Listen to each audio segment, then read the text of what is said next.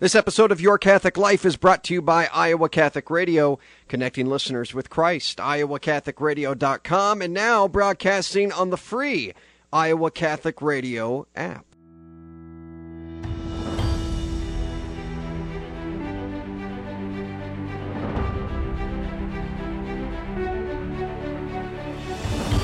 Welcome in, everyone, to Your Catholic Life, a podcast for Catholics by Catholics, helping you grow in your faith. I'm Jon Leonetti, your host. The most intimate thing I've ever done with my wife is to pray with her. It was awkward at first. Here I am, former seminarian turned speaker, and I forgot the Hail Mary. But over time, prayer has become the most important thing we do for our relationship and our family. And over time, with kids, our words have changed. At least a little bit. Our intentions focus a lot more on them, but we've also come to know that in order to give them the life we want for them, we have to work on ourselves. My guest today is helping thousands of marriages across the country come to better live what God wants of them.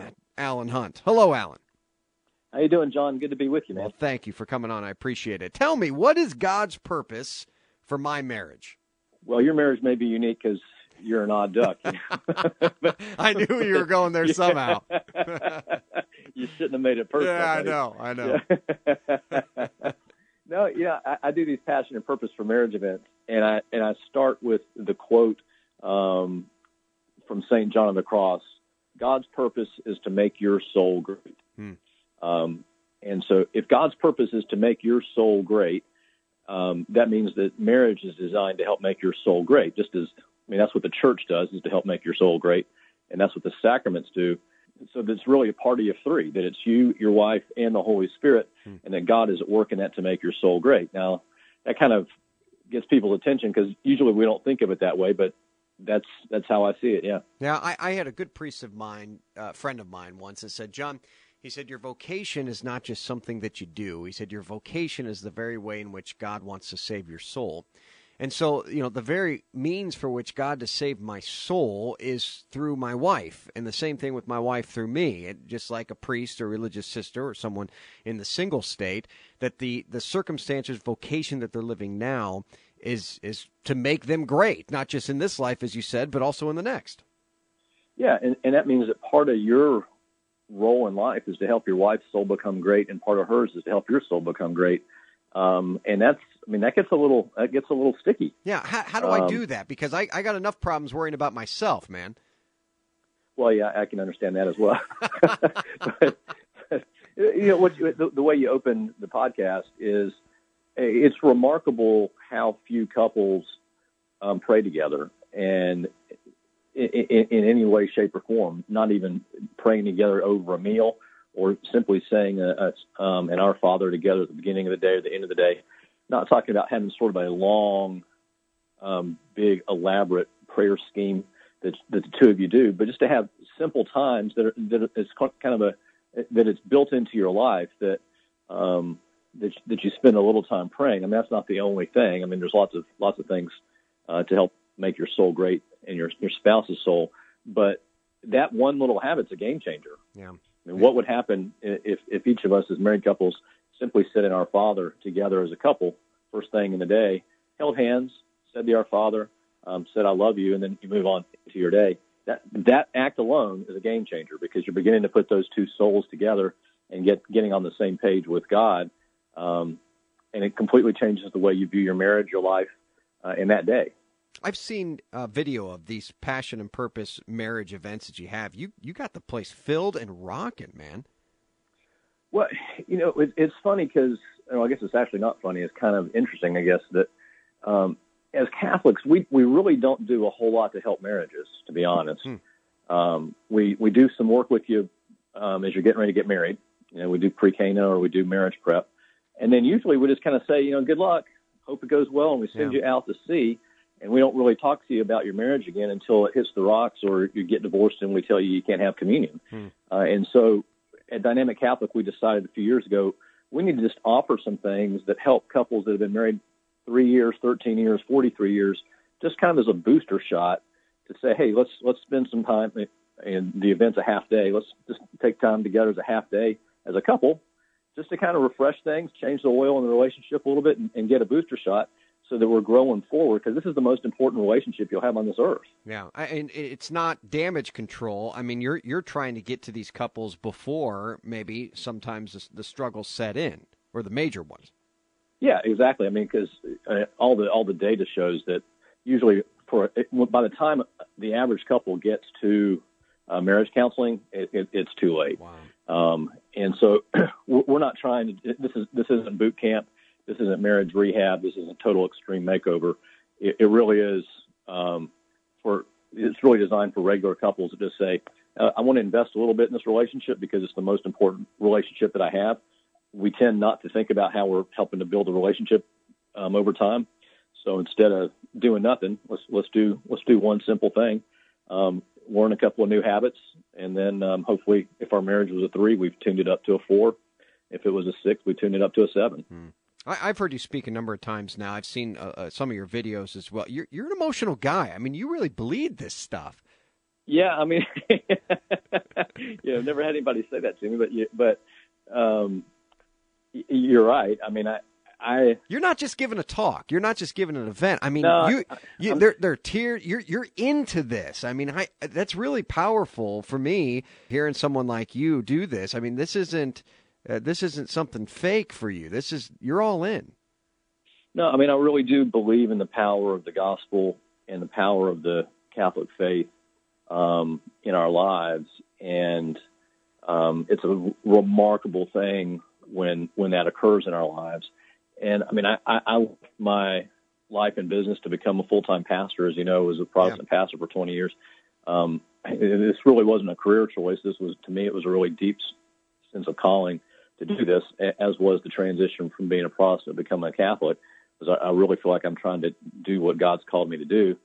And when you see the power of the faith and the power of the gospel in people's lives, and I share a lot of stories, and they're all true stories, and some are more dramatic than others, but they're all very real and very personal to me, because in most of the cases I know the folks that I'm talking about, and it's a personal experience for me. It's one thing to kind of coach people in marriage. It's another thing to live it. You've been married how long? To my first wife, I've been married 29 years. Now, how does that... Okay. Always introduce her as my first wife. She slaps me. I'm trying to put that in my head as I'm going on to the next question. I'm thinking, wait a second here. How do I respond to this? 29 years you've been married.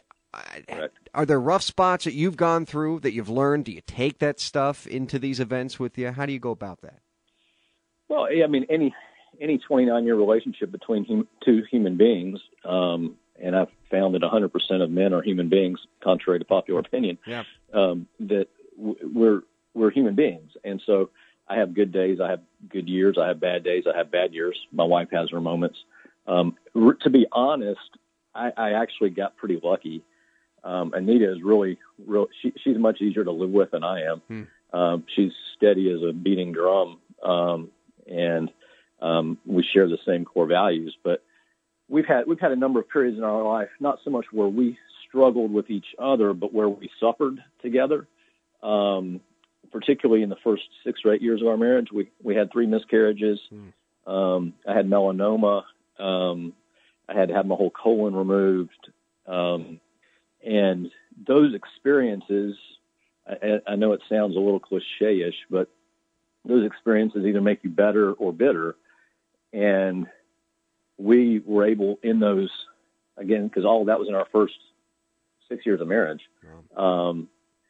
Those were very formative in bonding us together in a much deeper and more profound way, and also in deepening our faith together, so that through that, this is part of the reason why I became Catholic, because I began to understand marriage as a sacrament rather than just sort of a special religious ceremony. But there was really something much deeper going on in me and in her and in us together through suffering together and being united by the grace of God and the Holy Spirit. So those early years, not just because they were early years of marriage, but because of the suffering, there was some real struggle there. Many know you from your, I believe, was it your first book, Confessions of a Megachurch Pastor? That's correct. Mm-hmm. And, I mean, this book is one of the most widely read books out there. There's no question about that. What can we learn from the Protestants that they do well when it comes to marriage? I think one thing, you've got sort of three big groups of Protestants in America. You got the Pentecostals, you've got mainline Protestants, which would be Methodists, Lutherans, Presbyterians, and then you got the evangelicals, which is sort of the non-denominational and the Baptist group. And I think that two things that we can learn from the non-denominational Baptist group, the evangelicals, one is they talk about marriage a lot. Lots of homilies on that, lots of workshops on that, lots of just open conversation in small groups about that. And I think sometimes as Catholics, we're a little reticent to be talking about marriage. Guys feel like as soon as marriage comes up, okay, I'm going to have to get up and share my feelings, so I'm not going to participate in this. Sure. You don't hear a lot of homilies on it. You don't see a lot, like we were saying with the Passion and Purpose for Marriage events. There's not a lot of things that are sort of offered in the Catholic world for couples just to kind of get a little better. And I think in the evangelical world, that is the case. I think there's more. They talk about it more. I think it's there's more kind of offerings for small groups and for events.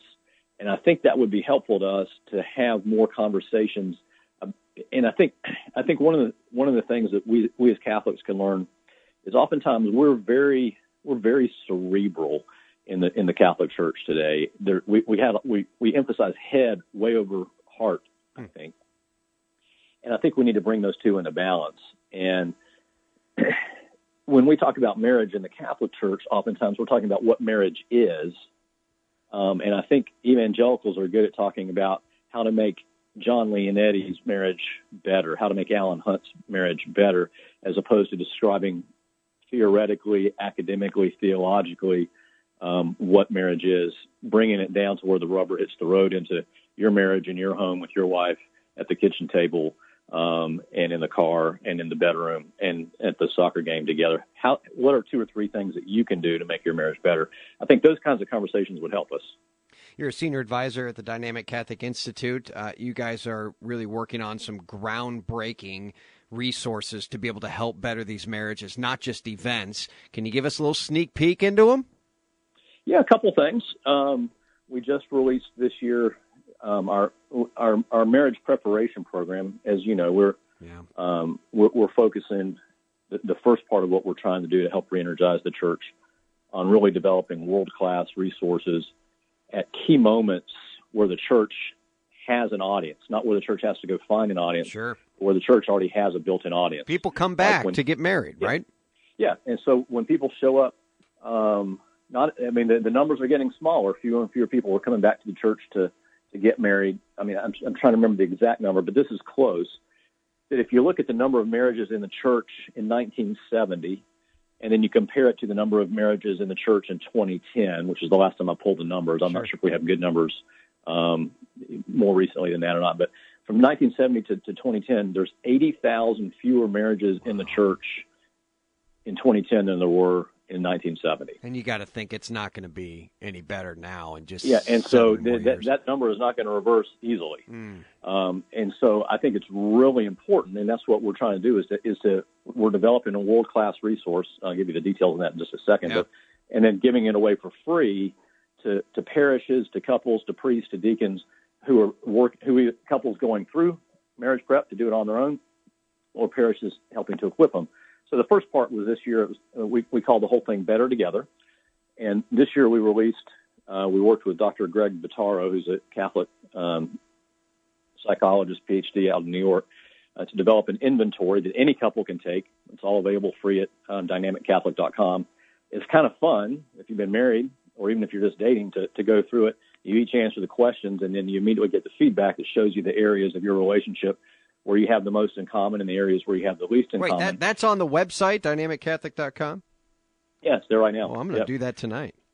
Yeah, it's wonderful. And so it's a great conversation starter, which is what it's designed to be. So you go, this is interesting. We have a lot in common in these couple areas. We have less in common. So how do we leverage the areas where we have the most in common to make sure that the areas where we have the least in common don't crush us? And so from that, we're then building out. It'll be released probably early 2018, maybe late 2017, but probably early 2018. a whole instructional DVD set workbook, the more kind of the traditional format for folks to really guide couples through preparing for marriage in a much more practical and intentional way, again, rather than just sort of a here's what marriage is and here's some big ideas, but here's some basic habits that if you learn these habits, they'll carry you through any of the struggles that you're going to face. I'm looking over this right now. This is good stuff. I mean, you really go through it all. Yeah, you can take intensive.